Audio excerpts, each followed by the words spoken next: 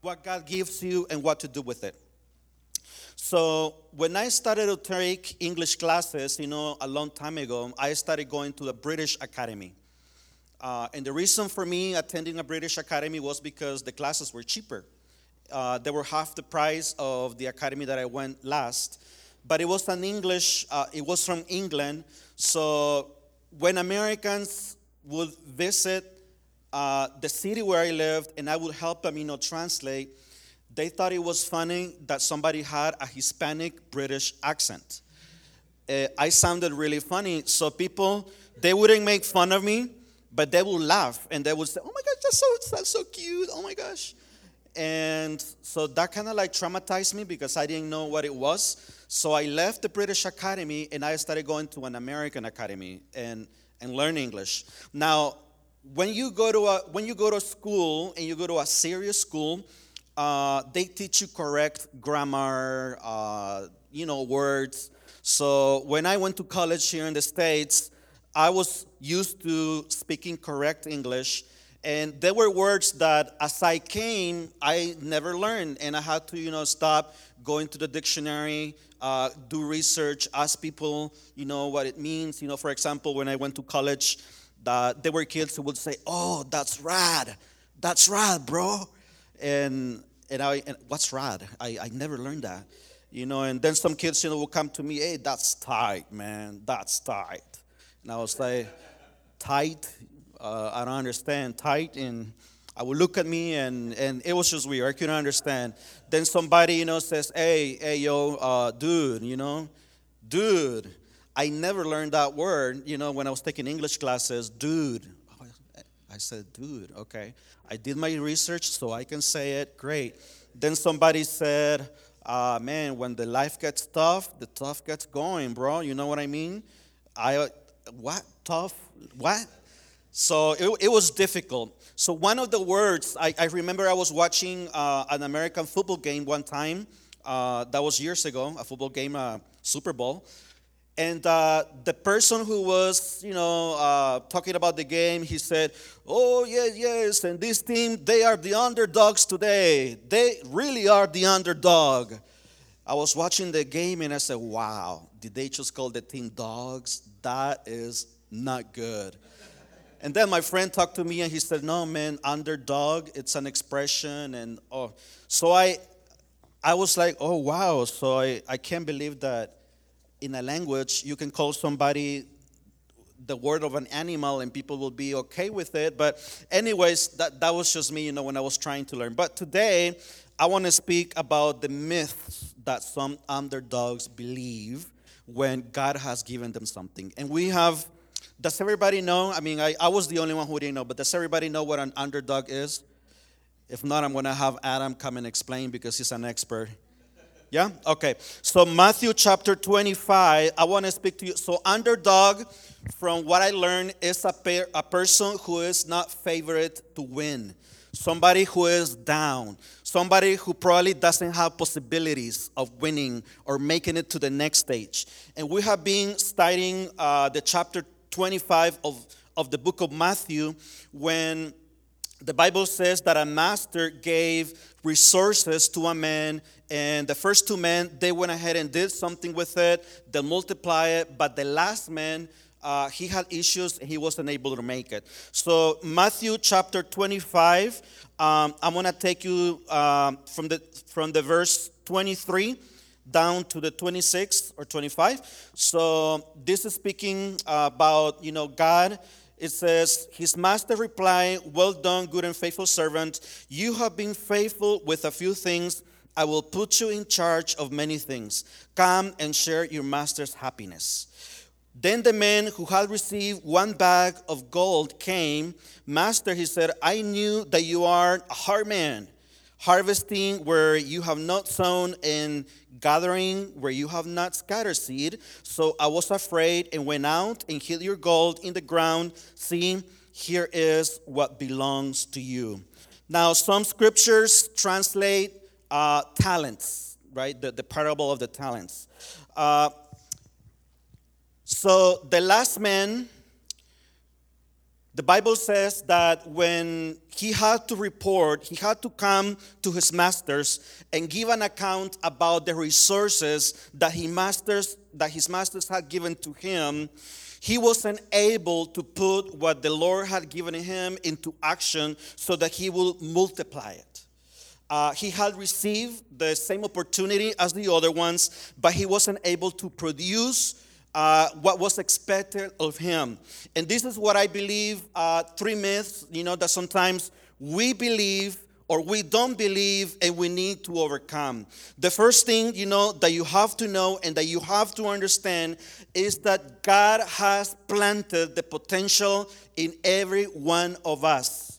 No matter where you are, no matter where you come from, or what kind of past you have had in your life, your negative experiences, your life experience, God can use it not only to help you mature, not only to help you even make new and better opportunities, in your life, but also to use those opportunities so that you can reach out to other people with the gospel.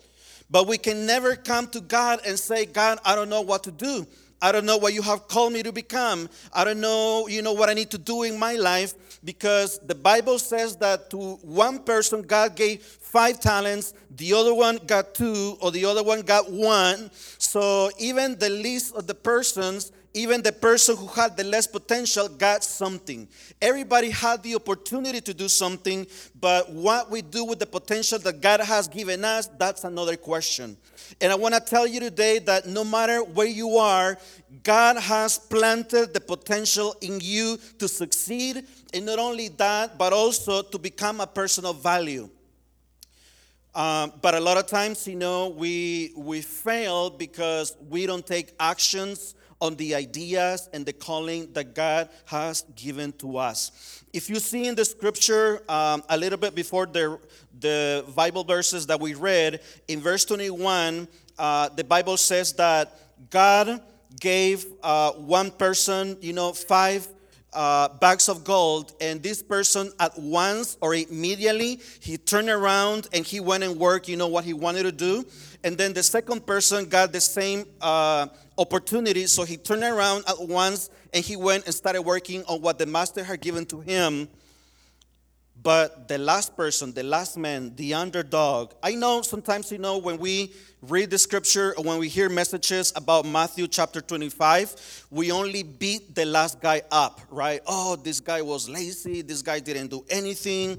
But it's not only about that. I believe that it's giving us a deeper message that there's a lot of people in life where they feel that they really can't do anything in their life, that success is not for them, opportunity is not for them, salvation is not for them, even God maybe it's not for them because they are not good enough. But let me tell you, what separates the first 2 men from the last man is that they took action with what God has given to them. And that's what happened to us many times. Sometimes we have great ideas. We have awesome ideas. Sometimes God even places in your heart to serve at something or with something at the church, and then you don't follow up on that idea because you don't think it's a good idea, or you don't think that it's good enough, or you think that sometimes maybe nobody will care. But it's not like that. God has placed in you the potential, but not only, to live a successful life, but also to use whatever happens or whatever you're going through in your life so that you can increase and grow the kingdom of God around where you are. Take action. So we can't say, oh, I don't know what God has given me. I don't know what to do. Let me tell you, church, you can come to Pastor Henry. You can come to me. You can come to any of the leaders. And as I said it, like in a joking way, you can even Google it, and you'll find so many ways in which, you could do things at the church or in the community. So what this first 2 men, they had what some scientists called activation energy. I call it a sense of urgency. Did you know that we can make facial expressions in 33 milliseconds? You can go from being like this to being like this, and it has the same strength as an impulse. So when you take, have you ever taken impulses before? Some of them were good, some of them went bad. So some scientists say that when you have an impulse, if you don't marry the impulse with an action in 3 to 5 seconds, then you kill the impulse. You kill the idea. The Bible says that these two men, as soon as they receive the resources, from their master, they turn around immediately. So they were used to taking action in their life, while the other man, the Bible says that he was afraid. He had insecurities. If you look at verse 24, he said, then the man who had received 1 bag of gold came. Master, he said, I knew that you are a hard man, harvesting where you have not sown and gathering where you have not scattered. So I was afraid and went out and hid your gold. So I think a lot of times, being used by God, what stops us is the fear in our hearts, that we think we're not good enough. We think that we are not going to succeed, even in life. And fear can paralyze you. A lot of scientists, they say that if you marry that impulse with an action in 3 to 5 seconds, you do it quickly, most of the times you won't regret it that you did it. Yesterday, I tried this in my own life. I was in an all-day training, from the company that I work with. And I said, I'm going to give it a try today to see if this is true. Because, I've been reading about these guys, for several weeks. So I want to know if when you do something immediately, it works. So yesterday, when I was going to this training, the trainer, he asked, okay, I need 2 volunteers to do a role play scenario. And guess who raised his hand first? I was like, I'll do it. And then the second volunteer wouldn't come out. He was asking, okay, I need a second volunteer. And he was looking around, and you will see people, looking down or looking at each other. Nobody wanted to be, a volunteer. So he ended up, choosing somebody. And he gave me the role that I was going to play. He gave the role to the other person. So we acted, something. And at the end of the acting, I felt really good that I made the decision to serve as a volunteer. I was like, oh, that wasn't bad. It was good. So, and then he asked another question, and I had the impulse to want to answer, and I said, no, I'll let somebody else answer. And then guess what? I had the right answer, when he kept asking and asking. And then another person said what I was going to say, and I said, oh, she just read my mind. Why didn't I say it? I could have scored, a couple of points. So sometimes, we have those impulses, and we need to marry those impulses that we feel with an action. And I think this is what these 2 men did. The first 2 men, they got the resources, from their master, and immediately they went ahead and they started working whatever God had given them, and they multiply it. So when we have good ideas, when we have something, even here at the church, when we say we're going to open up, this place for you. If you want to come to prayer, please come forward. I know and I can feel and I see in your faces that some of you want to come forward, but you don't do it because you don't want to take action, because you're thinking about what other people will say, or what other people will think about you going to the altar and then somebody praying for you. But let me tell you, if that's the way we think all the time, we're not going to get far in life. I'm sure, maybe Pastor Henry, when he started the church, a few years ago, I'm sure there were a lot of negative words, coming around. Why are you going to start a church? You're supposed to be a doctor, helping people have a nice job. And then you want to be a pastor, and then, some people will not like you, and some people will not follow you, and, but he still did it. And a lot of times, that's what we need to do. This guy who was the underdog, he underestimated that God has planted potential in each one of you. And I want to encourage you today that God has given you something, not only for your life, but also for this church. We need everybody's potential in this place. It doesn't matter if you are like advanced in age or if you are very young. God can use you. A few Sundays ago, I remember that I was coming, with a little bit of a pain in my back. And when I came into the church, as soon as I opened the door, Kiari, ran to me. And he was so happy to see me. He gave me a hug, and I picked him up. And, hey, Kiari, how you doing? And I don't understand what he told me, but he looked very happy. I put him down, and I forgot about my back pain completely. So from the youngest to the oldest, God has given you something that this community needs, that this community really, really desperately needs. But we need your willingness. We need you taking action. Sometimes even giving a smile. Sometimes even hugging people. You have no idea how much of a difference that can make. So these men have fears. Please set aside your fears. Set them aside. Whatever, is keeping you from being used from God or being involved in the church or reaching out to somebody in your family or sharing, the gospel with somebody else. Don't worry about being rejected. Don't worry about being told, stop it. I don't want to know about God anymore. Do it. Leave those fears aside, because those fears can keep you from becoming great in the eyes of God. Now, there's another thing that this man had. He says, not only did he have fears, but also he said, I knew that you are a hard man. How did he know that?